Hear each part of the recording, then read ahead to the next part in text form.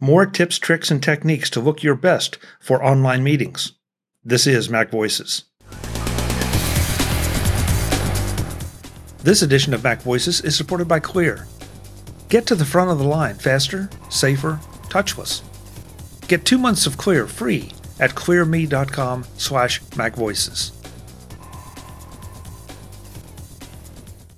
Welcome to Mac Voices. This is the talk of the Apple community, and I'm Chuck Joyner. This is part 2 in a 2-part conversation with Jeff Carlson about some of his research and an article he recently penned about looking your best for online meetings, Zoom, Skype, Teams, whatever, using your DSLR. This time around, we start to get into a little more of the hardware discussion, but also a few more tips and techniques that you can use that will set you above the competition. So let's go right back and let Jeff do the talking.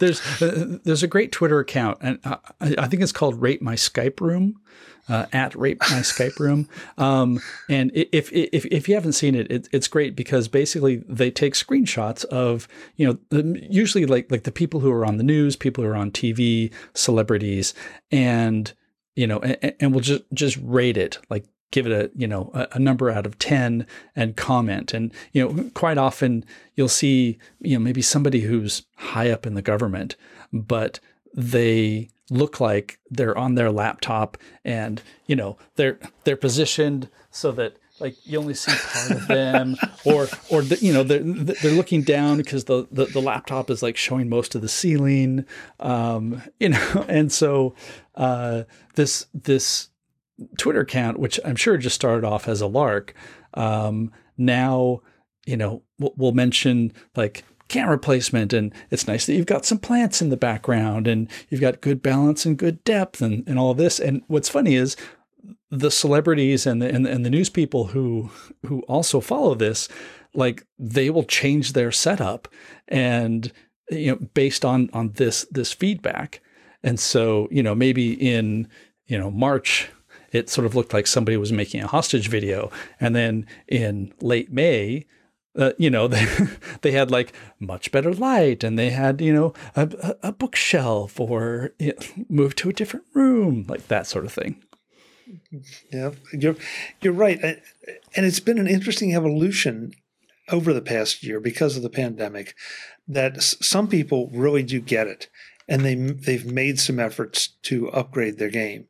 And others, no matter how many times I suggest, please don't put your nice bright picture window behind you.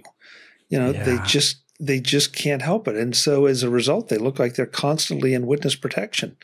Yeah. And that doesn't help your credibility. I'm sorry. Yeah. Yeah. And again, context is everything. If you want to get a better image, you do have to work for it. And so part of the reason for this article and the others that I've written are, all right, like here are the things that you can do and here are the things that you should know in advance.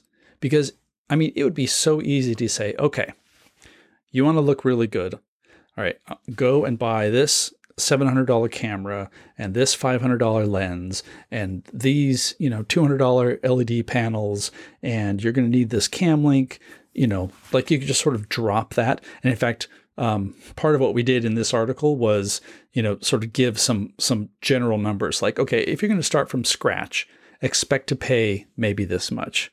If you have a DSLR in a drawer that would work, then, subtract that amount. Just to kind of give people an idea. But it's not like, I've got a laptop with a webcam and I can open it up and turn it on. Like, obviously that works, but it's probably not going to look as good. In fact, I can do a little quick comparison, perhaps. It says I can't change devices while recording. Okay, never mind. Oh, yeah. I'm not going to show that today. Okay. But, it's I think it's really easy to get mediocre but acceptable results. And you can put in a little bit of work and a little bit of money and get much better results if you know how to do it.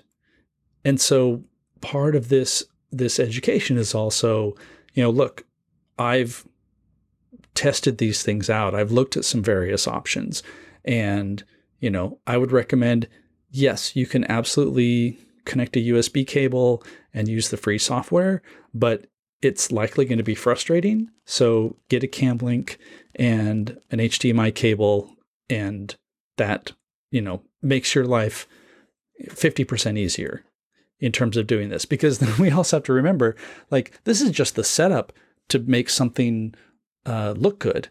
Like, I want you focused on not, oh, is my camera working? Does it have enough power? Is it overheating? Is the lighting right? Like, you just want that set so that you can focus on the meeting or the presentation or, whatever you need to do. So let's see. We've talked about lighting. I do want to touch on that for just a second, though. Yeah. Do you have any thoughts on these the ring lights that we see so many people using or so many people pushing? Now I know I'm not sure exactly what you have. I have 2 LED panels up on stands, but the ring lights seem to be so popular. And folks, if you haven't seen them, they are just that. They are a light ring. Jeff apparently is going to pull one out of his hat. The other side of writing these has been I've had to accumulate a whole bunch of stuff. So it's literally like a ring, and if I have a power source that's easy to find, I do not. Yeah, well, that's okay. I mean, okay. But the idea is that the camera shoots. Yeah, the idea the camera shoots. You put the camera behind the ring light like Jeff is doing now, and so it's giving your face, at least in theory, a nice even light, and definitely, and I've seen mixed results in my opinion, Jeff, but what's your opinion of the ring lights?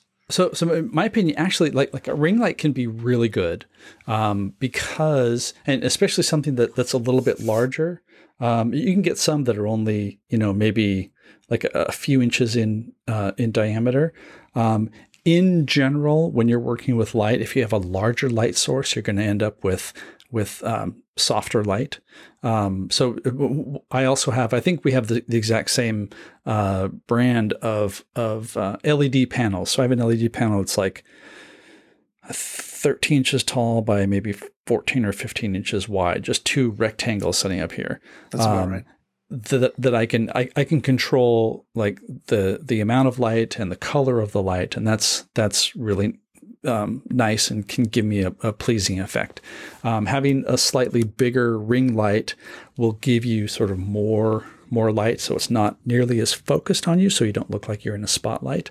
And so, yeah, if in a lot of situations a ring light works great, except if you have glasses.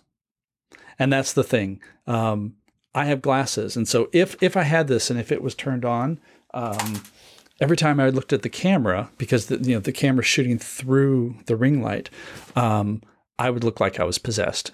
In fact, one of the articles at Reincubate that talks about lighting and that sort of setup, I have pictures of me, and like it just reflects and looks like I have demon eyes.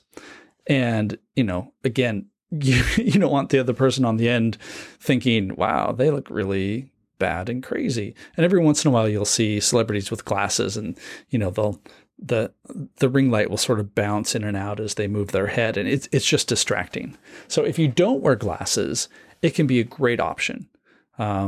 If you do wear glasses, it's not so good. Yeah.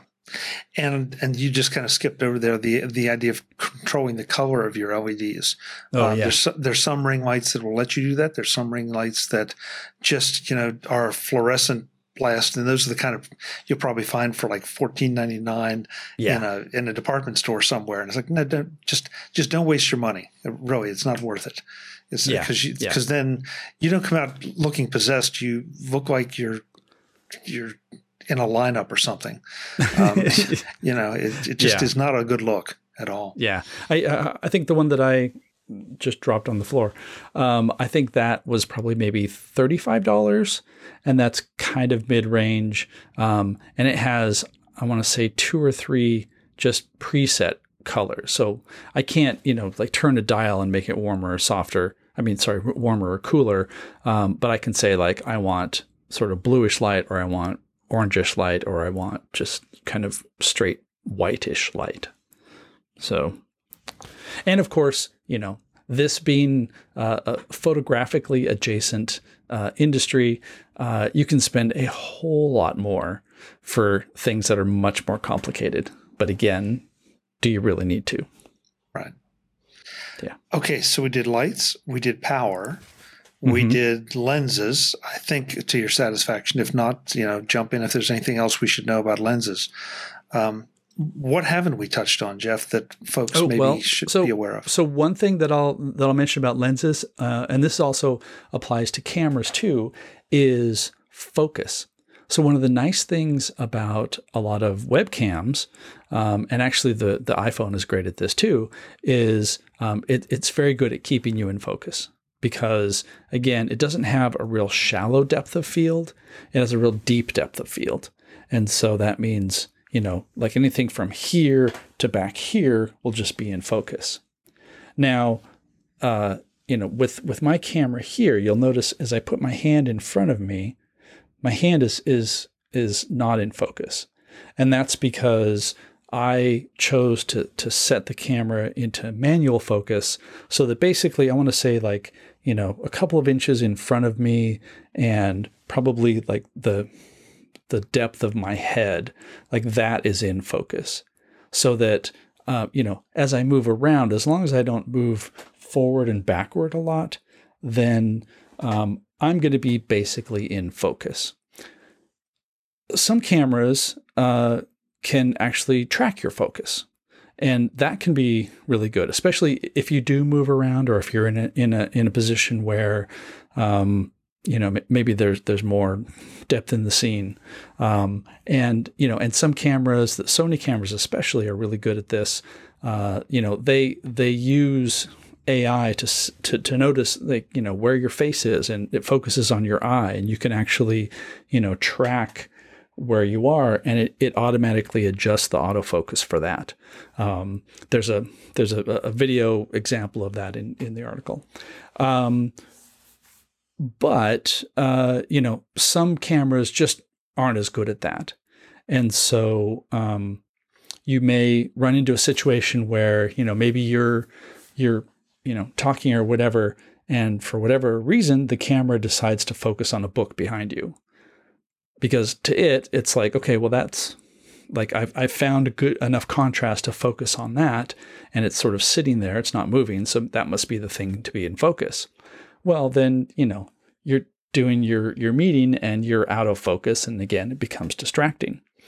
Or there are some cameras that are, and actually some lenses that just focus more slowly. So if you are moving, it may have to hunt for focus, and you get this sort of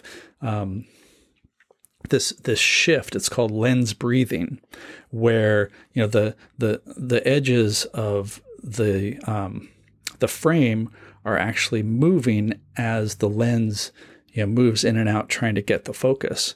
And so again, that could also be distracting. My X-T3 does a pretty good job, but some lenses that I have focus faster. The autofocus motor is just better. Some of them don't. And so for something like this, where I'm not moving around, I'm basically staying in this spot right here, it makes more sense for me to just put it on manual focus and leave it at that. But autofocus is definitely something that you're going to want to play with. And, if you have a nice fast lens and a camera that can handle it, then you don't have to worry about it. And, that can also be good. Like, say, you have something that you want to show on the camera, you would like put it close to the camera, and then the camera would automatically focus on that. And then, you move it, and then it would find the focus back on you again. It depends on what you're looking for, what you need. For our conversation here, it's really, we're talking heads talking to each other. So I don't really need complicated autofocus. But if you have bad autofocus, you really notice it. If you have good autofocus, you probably don't notice it, and that's fine. And if you can just put it in manual focus, then you don't have to worry about it. And again, like that's a distraction that's no longer part of the equation. Today's edition of Mac Voices is supported by Queer. Get to the front of the line faster, safer, and touchless with Queer. I'm not a big fan of standing in lines, and I bet you aren't either. So when we can avoid them, it's always a good thing. Queer does just that in some of the longest lines out there, the airport lines. With Queer, all you need is your face and your eyes to be identified as who you are. No more juggling your wallet or purse, no more digging out your ID, or then being concerned later that maybe you didn't put it back where it belongs. Just go through the Queer line, be recognized, and you are cleared to go. And Queer doesn't just work at airports. Queer is now at stadiums, concert spaces, offices, restaurants, and other places where lines are a barrier to what you want to enjoy. Over 5 million people are already using Queer for seamless experiences worldwide. You can and should be the next to sign up.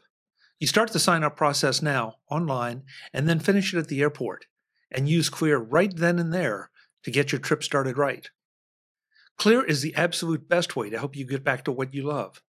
They have locations in over 35 airports across the country, making it even safer, easier, and faster to reunite with loved ones or take that much-needed vacation. It works great with PreCheck, too. And right now, for a limited time, you can get your first 2 months of Queer for free. Go to queerme.com/MacVoices and use the code MacVoices. That's Queer, CLEAR, me.com/MacVoices, and the code MacVoices for your first 2 months of Queer for free. queerme.com/MacVoices and the code MacVoices. Sign up now, check in at the airport, and go enjoy your vacation. Thanks to Queer for their support of Mac Voices.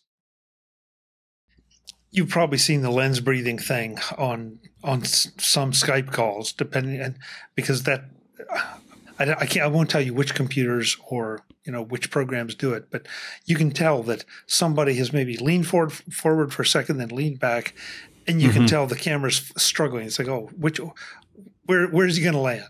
Which one should I do? Another thing, though, that I don't think I've ever done this intentionally on the show. I think it's happened once or twice unintentionally. But my camera, I will do the focus thing, and then I get a little box around myself. And it'll stay there now for a little while as it tries to figure out just exactly how, where I should be. And in a minute, it'll go away. I bring it up only, as Jeff said, for convenience sake. If you have a camera like this and you don't have it in a regular position, it means you're going to want to get on that call just a minute and a half early, hit that focus button, and make sure that you're looking good before you connect with the other person. Because otherwise it looks like, you're being sought out by a sniper or something. And it's distracting at the very least. I was going to say, put a red filter on this, and I feel like I'm the Terminator looking at you through my Terminator goggles. Actually, this brings up another good point, in that it would be tempting to say you could use any old camera, but one thing that you want to look for if you're using a mirrorless or a digital DSLR is whether it has clean HDMI out. And what that means is, if you have, sometimes what the camera will output is just basically what it puts on the LCD on the back of the screen, which, in most cases is perfectly fine. So it's just passing along that signal. But what's typically also on the back of the LCD screen is the, all the stuff around it, like the focus box and how many shots you have left, and a light meter, like all that stuff around the edges. Some cameras, you just can't get rid of it. And so, you may get a nice, high resolution, well lit, wonderful image out of that camera. But if you can't get rid of all that stuff, everybody's going to think that they're, operating your camera or like it's super, super distracting. I have a friend who he has a, I want to say it's like a Sony model that, he picked up just as a small snapshot camera. It works great for that. And he's like, oh, I'll just repurpose this. And he cannot turn that off. And I know that on some older Canon DSLRs, you can't turn that off unless there's an unauthorized hack that you add to the firmware of the camera. And basically, if you put the words hack and firmware together, unless you really want to, be adventurous, I stay away from that. Like, I don't want to fry my camera just because I want to get rid of that kind of stuff. So that's one of the things to keep in mind is, see if it has clean HDMI out. Sometimes it'll say you might just have to do an internet search to see if that's possible. Yeah, I've got a couple of those cameras, and that's why I'm using this one, because God knows why it doesn't make any sense, because those cameras are video capable. They have HDMI out. So in the days before the pandemic, I would want to take and send the video from the camera out maybe to a monitor or to a big screen. Mm-hmm. Why would I want the controls showing up on that? But it does. Yeah, that's a great point, Jeff. That's a really great point. Okay, clean HDMI we add to the list. You see, this is the whole reason for doing an article like this, because you dig into it, you're like, oh, I needed to think about this too. We can also talk a little bit about video quality, because most mirrorless, like modern mirrorless or DSLR cameras, will shoot 4K video.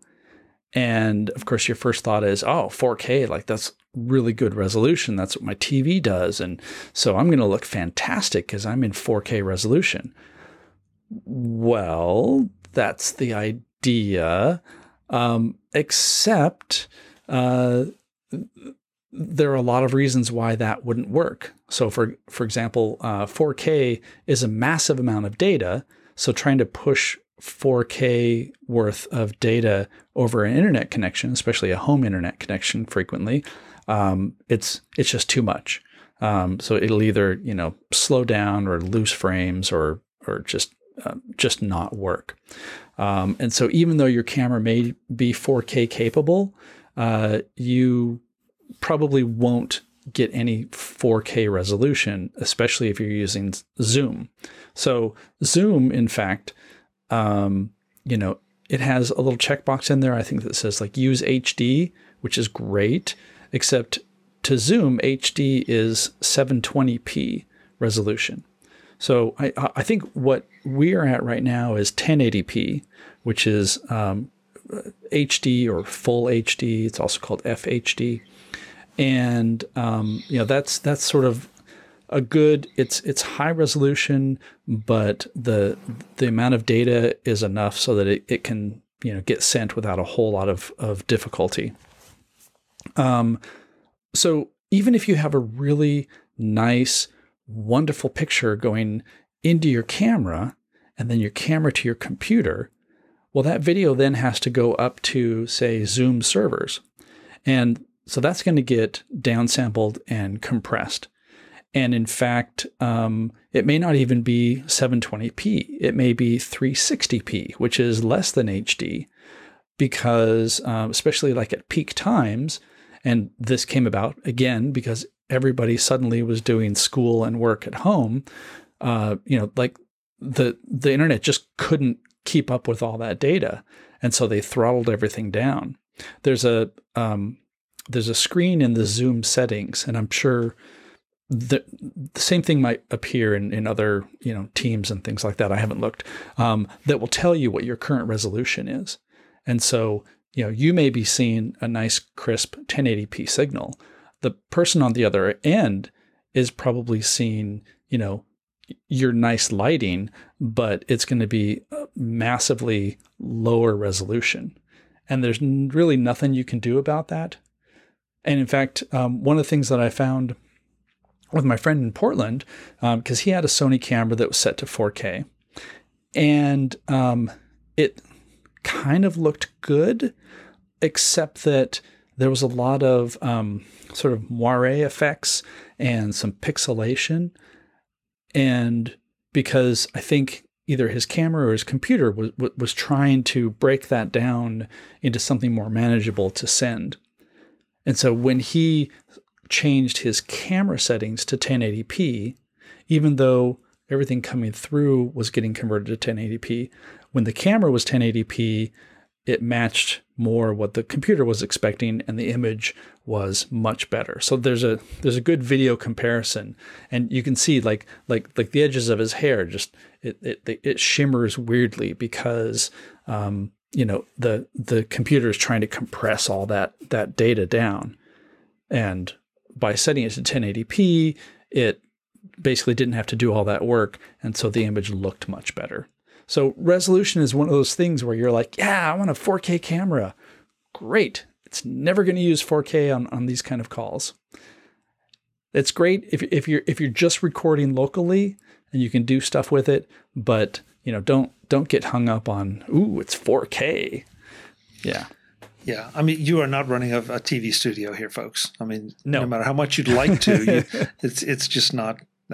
And I love the fact that we've kind of wrapped up here, Jeff, on a geeky note, because some of that, geeky in the sense that we're talking totally geeky.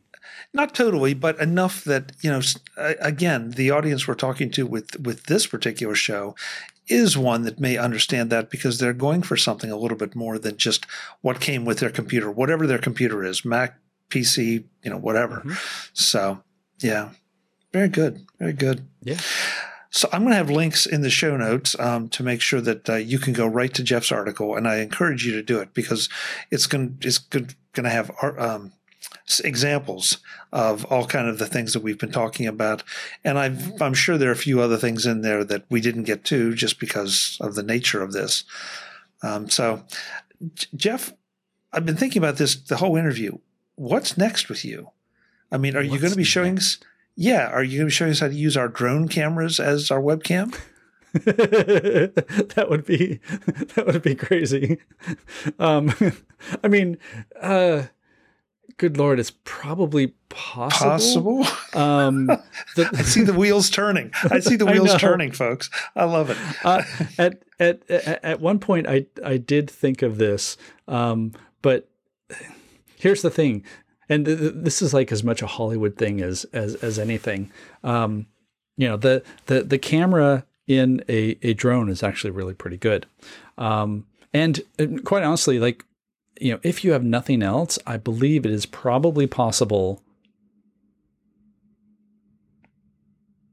I guess it would depend on how, the connection part would be tough, but you could plop your drone right on top of a desk or something and just have the camera pointed at you. Like that's probably fine.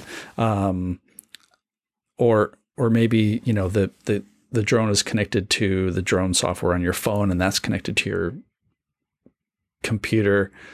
Yes, it's a dangerous thought. Let's say for my friends at Reincubate, here's something to think about for maybe a new product category. But when you said that, no, I was thinking of drone just like hovering right in front of me. And the problem, of course, is sound. I don't know if my microphone is picking this up, but my 16-inch MacBook Pro, it's the fan is going and it's fairly loud to me. And so just to have like a drone in here going would be it might fall on that scale of nice video, totally distracting.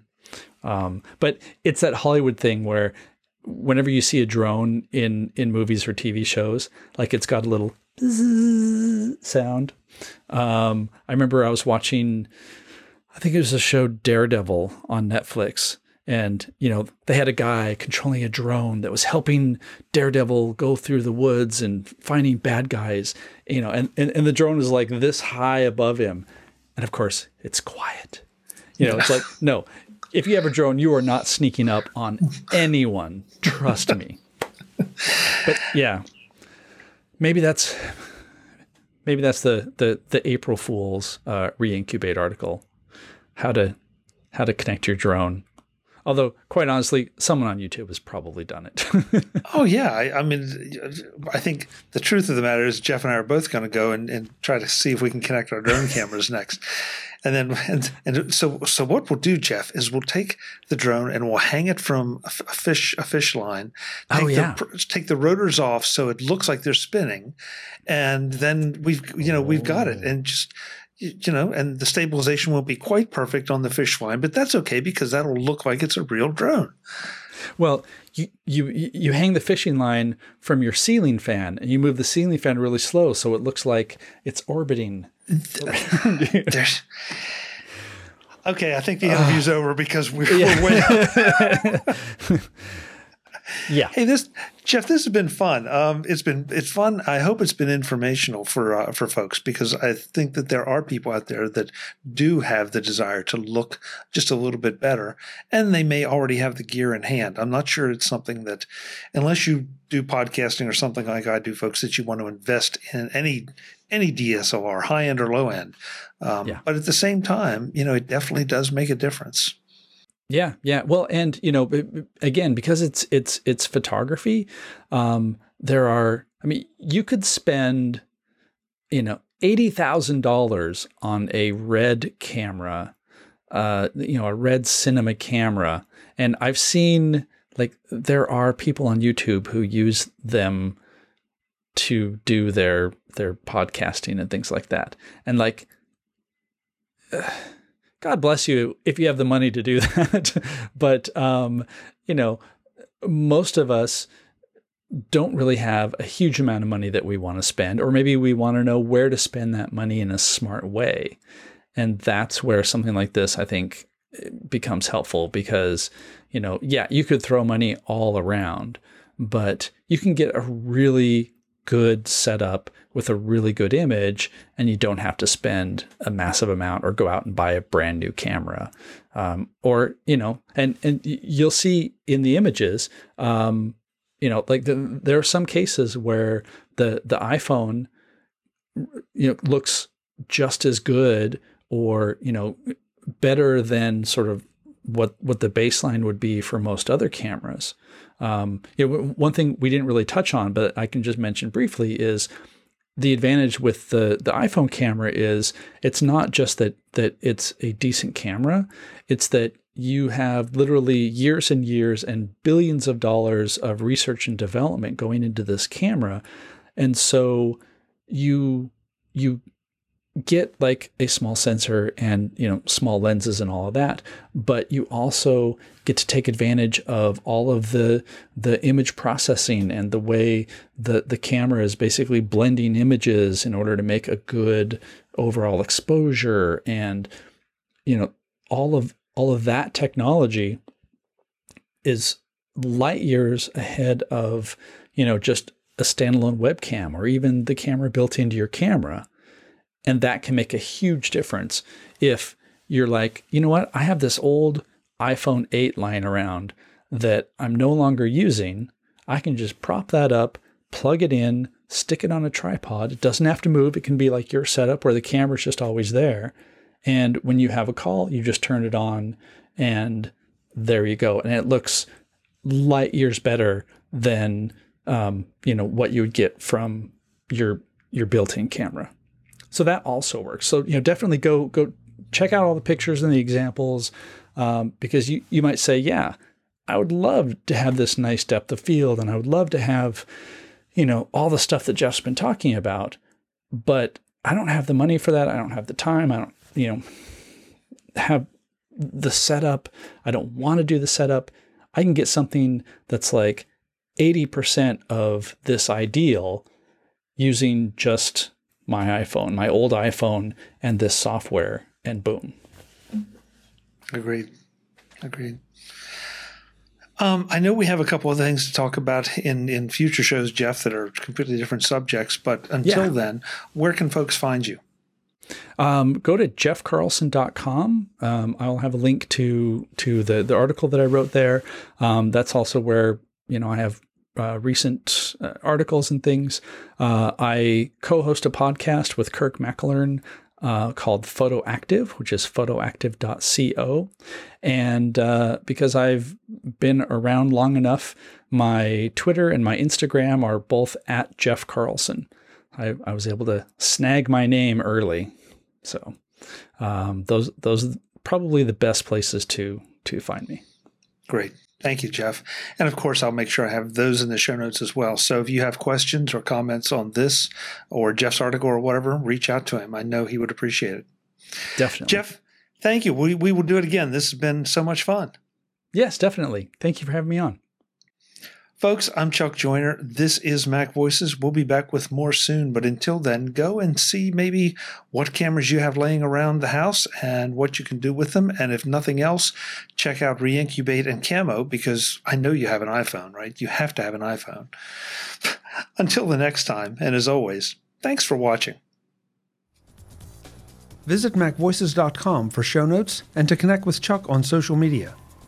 Get involved in our Facebook group or like our Facebook page, and get more out of your Apple tech with Mac Voices Magazine, free on Flipboard and on the web. And if you find value in it all, consider supporting us through either our Patreon campaign at patreon.com/MacVoices or by making a one-time donation via the PayPal link on our front page and in the show notes of each episode. You will join these fine people who help bring you Mac Voices.